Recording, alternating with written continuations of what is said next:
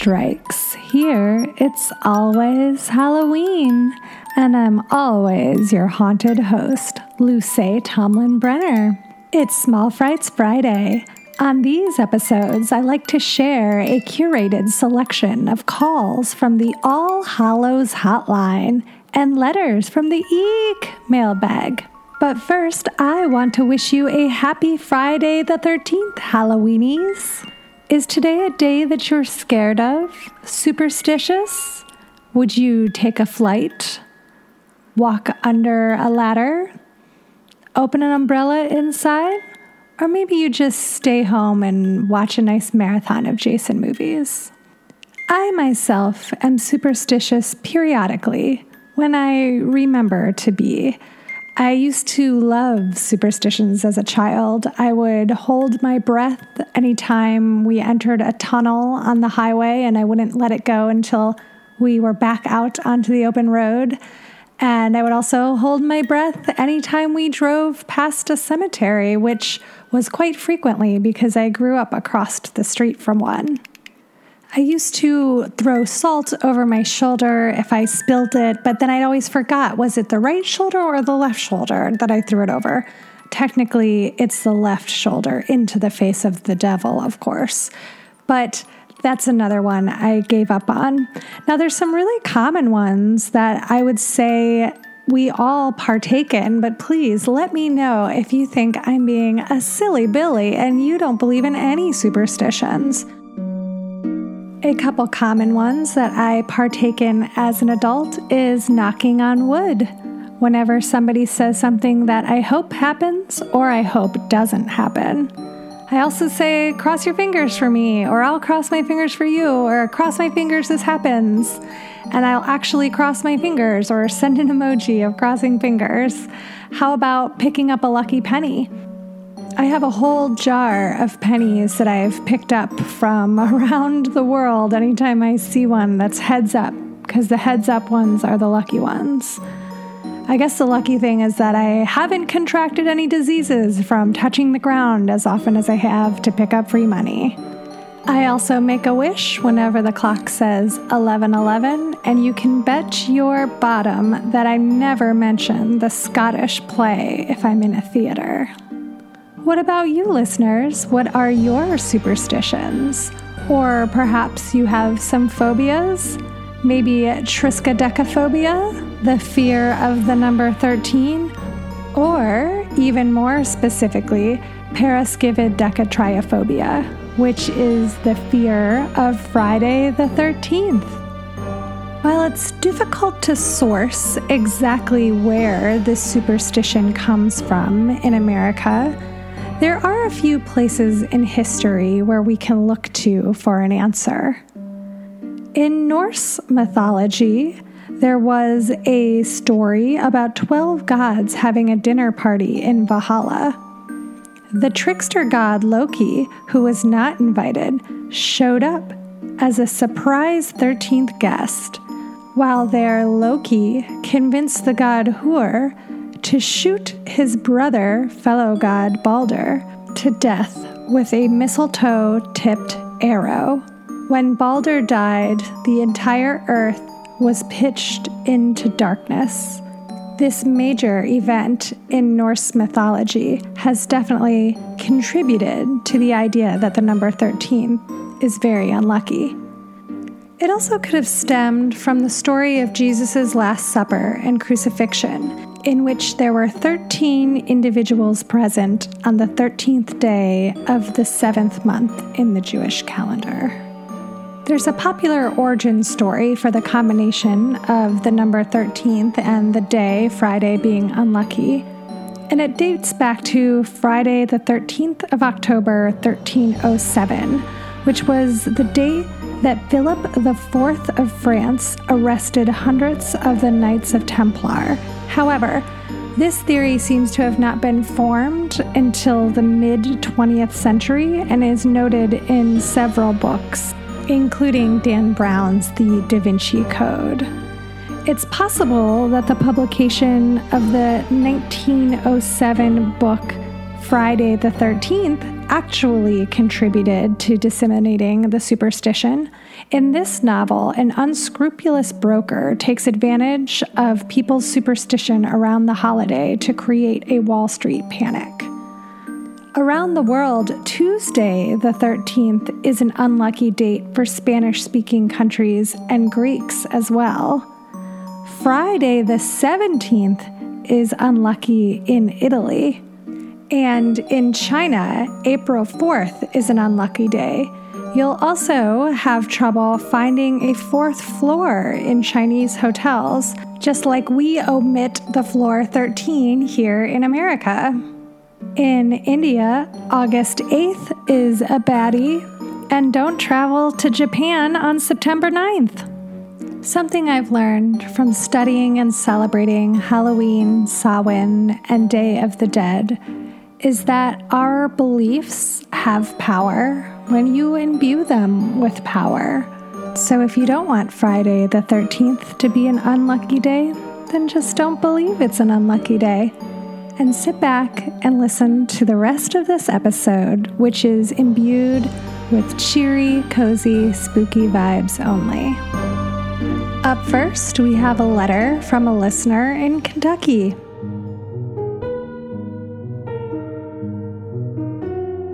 Hi, Luce. I listened to your Small Frights Halloween Eve episode, and something you said really resonated with me.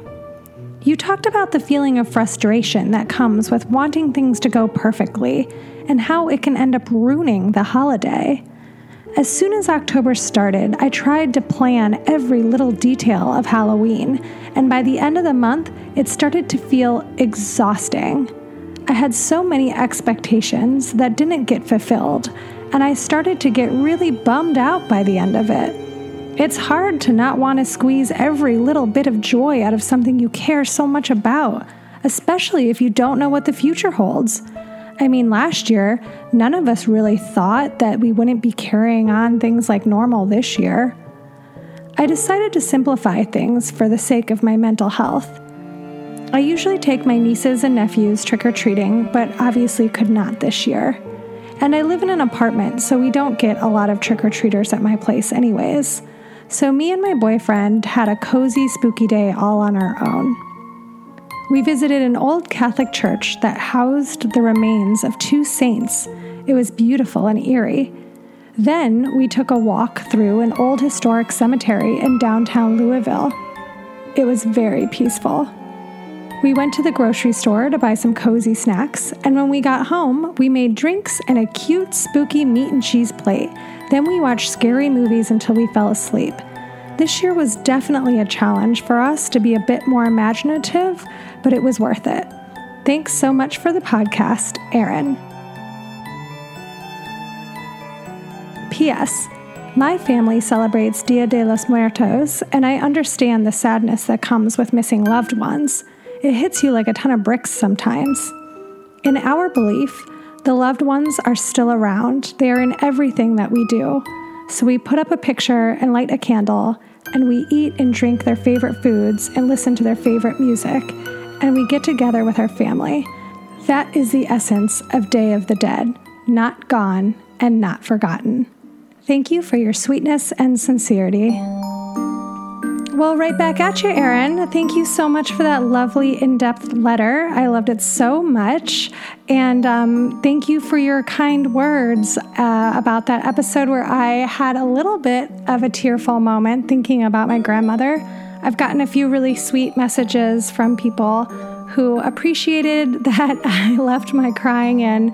So I appreciate everybody letting me know that. I felt a little self-conscious about it, but I also wanted to honor my Grandma Brenner by keeping that moment in there and just reminding you all that you should take a minute to feel your feelings if they come up.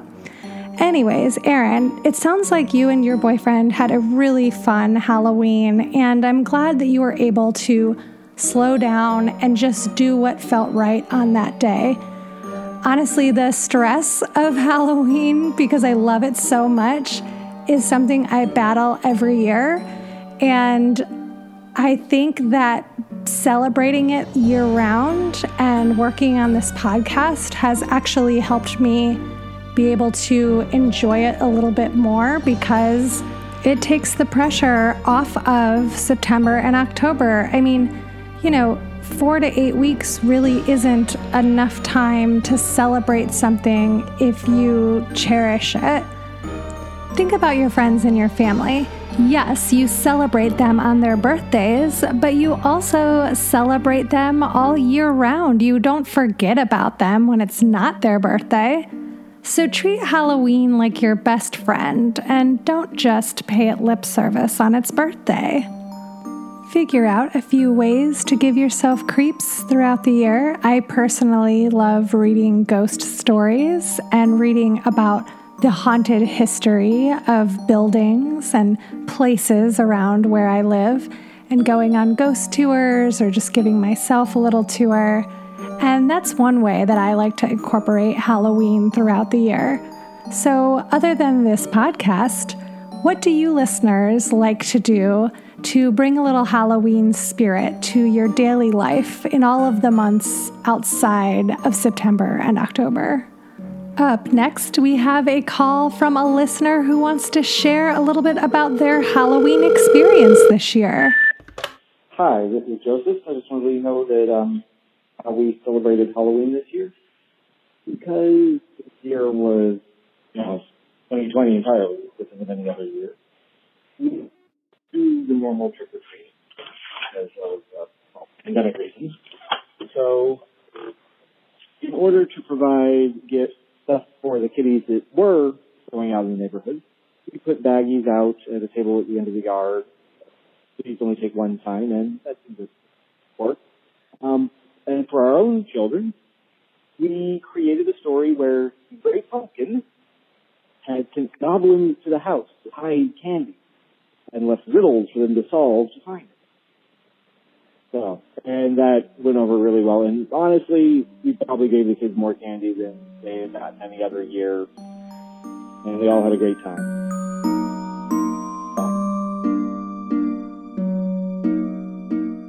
Hi, Joseph. Thank you so much for that call. It sounds like you were really creative this year, and I love that.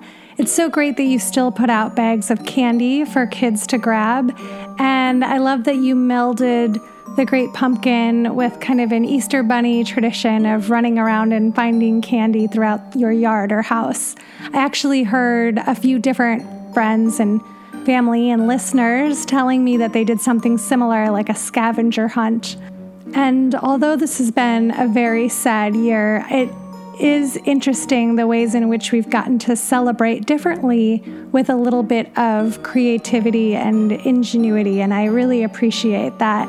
And I'm just loving hearing all these different stories of the ways people celebrated and still got to have a good time this year.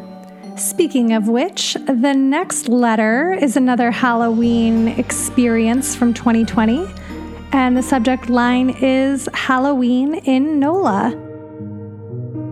Hi, Luce. This year, New Orleans got hit by Hurricane Zeta 3 days before Halloween. It could have been a lot worse, but it did hit us dead on, and it knocked the power out for over 2 million people in Louisiana, Mississippi, Alabama, Georgia, and the Carolinas, my family included. The power outage was a little stressful, but it also led to a very candlelit, spooky Halloween. Normally, my street is illuminated by bright streetlights, but with the power out, I was able to light up my doorstep with candles and jack-o'-lanterns. The whole street was dark, and my porch looked suitably festive and spooky. I set out a bowl of candy for trick-or-treaters and read a scary book by flashlight. Even the weather was a little chilly. Everyone was saying the street was too dark, but I loved it. My house is very small, but walking around in the dark with only a candle to light the way made me feel like a governess traversing the halls of an old English mansion. A power outage on Halloween was a surprisingly nice reprieve from an otherwise stressful situation. I hope you and all the other listeners had a great and safe Halloween. I can't wait to hear all about how everyone's nights went. Cheers, Maria. Well, thank you so much for this letter, Maria. You invoked my favorite imagery, that of a woman draped in a gauzy nightgown, wandering the halls of a Gothic manor, holding a candelabra, preferably shrieking. Ugh, I could watch those movies all day, every day. I love that you got to have that kind of Halloween. I am, however, very sad that you were hit by a hurricane and that it affected so many people. I'm happy that it seems like just a little bit of a power outage was all you went through. I'm hoping you didn't lose any food and that you still had access to water and other needs, because yes, that does sound like it was or could have been a very stressful situation. 5 jack-o'-lanterns to you for making the best of a weird night, and I'm glad that it was spooky and that you still got to participate in Trick or Treat.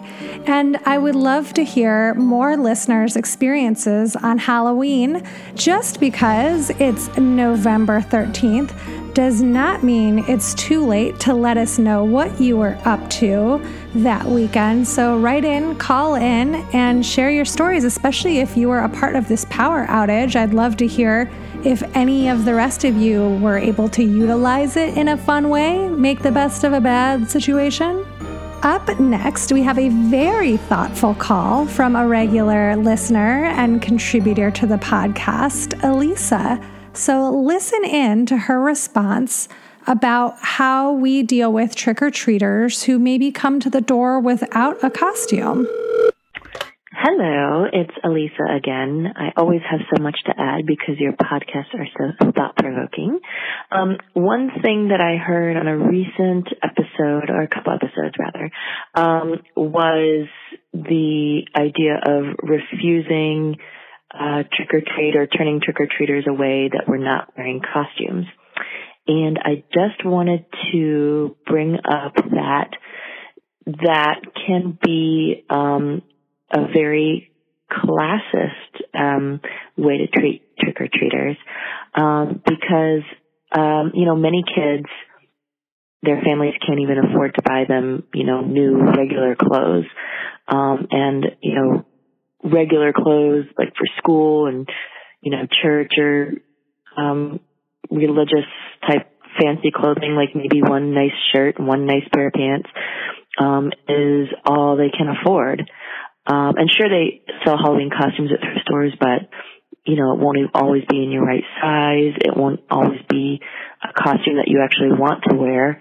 A kid would rather go without a costume than wear a costume that they don't want to wear, because it hurts their dignity. And I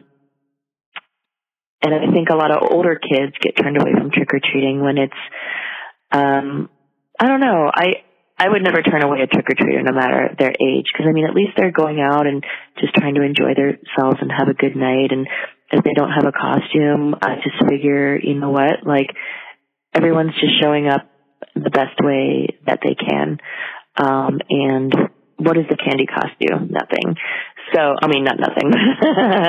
Candy is surprisingly expensive, but I think that I know you will always appreciate having a different perspective, but I would just move away from judging kids that don't come in costumes, because you never know what's going on for them at home. All right. Keep up the great work. Thanks. Bye. Elisa, thank you. I have such a deep gratitude for your perspective on this matter. I'm embarrassed to say I hadn't thought of that before, and it just means so much to me that you brought this up. It really feels like classism is weaved into every aspect of American society. And, there's this middle-class normativity that assumes that everyone can just put together a costume, even if it's simple. But that, again, is just an assumption based in privilege. And I really am I'm just floored by your insight on this matter, and I really hope our listeners take this into account, because you're right, you never know what's going on with a child, and the fact that they're able to go out on Halloween and get candy might be something that's really nice and affirming for them, a way that they can participate in some types of traditions that maybe otherwise they couldn't because of a lack of funds. And I think it's important to think about kids and dignity, because I think a lot of adults just assume kids don't have dignity because adults don't always respect children or think of them as humans. They think of them maybe as accessories or these, dumb little things running around all the time who don't understand the world. But children deserve just as much respect and dignity and space as adults need and adults deserve. And if you already have the money to buy several bags of candy, why not give candy out to everyone who shows up? What are you really out at that point? There's no reason to not give somebody, there really isn't a good reason to not give somebody candy. Now I'm thinking about it and it's just like, yeah, man, it's so odd on like such a joyful night of generosity that you just be like, I deem you not worthy of this teeny tiny little Snickers. Like, okay, Queen, calm down. So thanks again for your insight, Elisa. You've really altered my perspective on this matter, and I hope it gives our listeners something to think about as well. Please, anyone out there who is relating to this, or, maybe if this strikes a chord with you, give us a call, tell us what you think about this. And I look forward to discussing, more of the ways that class affects people on Halloween and how can we make Halloween accessible to everybody, because everybody deserves this kind of joy, I think. And now, last but not least, one more letter to round out the episode. This one is titled Halloween Resources. Dear Luce, I was giddy with excitement last week when I heard you read my letter on your podcast. I honestly didn't think you'd read it on the show, so thank you. I have 2 Halloween resources to share with you and the other listeners. I wish I had remembered to share them in my previous email, but at the very least, this may help people plan ahead for next year. The first one is HalloweenForum.com. This is a site I visit often, once Halloween draws near. It's a great place to find info on Halloween crafts, movies, music, decor, costumes, props, etc. If it's Halloween related, it can probably be found in one of the message threads. It's also a nice place to get in contact with other Halloween enthusiasts. The second resource is TakeBackHalloween.org. This is a site that was created in response to the overabundance of, quote, sexy female Halloween costumes that get produced every year. The site provides a plethora of amazing DIY costumes for women that involve little to no sewing. The costumes are based on historical and mythological female figures. The website lists the components needed for each costume and in many cases links where each item can be purchased. Although the costumes are for women, I've found a lot of inspiration in the ideas they've presented. The same approach can be just as easily applied to many historical and mythological male costumes. I hope you and others find this helpful. Keep up the good work, Jason. Thanks again for writing once more, Jason. I'm more than happy to feature listeners again and again, as long as y'all keep writing in such fascinating and helpful and fun messages. There's no ban on calling or writing in multiple times. And the last time Jason wrote in, it was to share about the Dance Macabre film strip that he also experienced, that another listener wrote in, and also to talk about Beggars Night in Dayton, Ohio. So Jason, I'm really psyched about these resources that you shared with us. I had not ever heard of them before, so I had a really good time looking through the websites, and I'm excited to share those with everybody. The links will be in the show notes, so you can check them out there, and I'll also post about them on Instagram and Patreon. I do just want to challenge you, Jason, and listeners, to think about how no costumes are really for men or for women, and all Halloween costumes are open to all genders, and even if a figure was originally female, That doesn't mean that someone who identifies as a different gender can't wear that costume, and the same with male. I want to encourage everybody to gender bend as much or as little as they feel comfortable with, and just take that reminder out with you into the world all year round. There's nothing that's just for women and nothing that's just for men. Let's all just enjoy the things that we want to enjoy and dress the way that we want to dress. So thanks again, Jason. These are really awesome links, and I can't wait to dive in even further. I just realized I have not shared my 2020 Halloween experience with you all yet. So I work at a really cool indie video store in the LA area called Videotech, and we all got to make our own staff recommendation shelves for Halloween.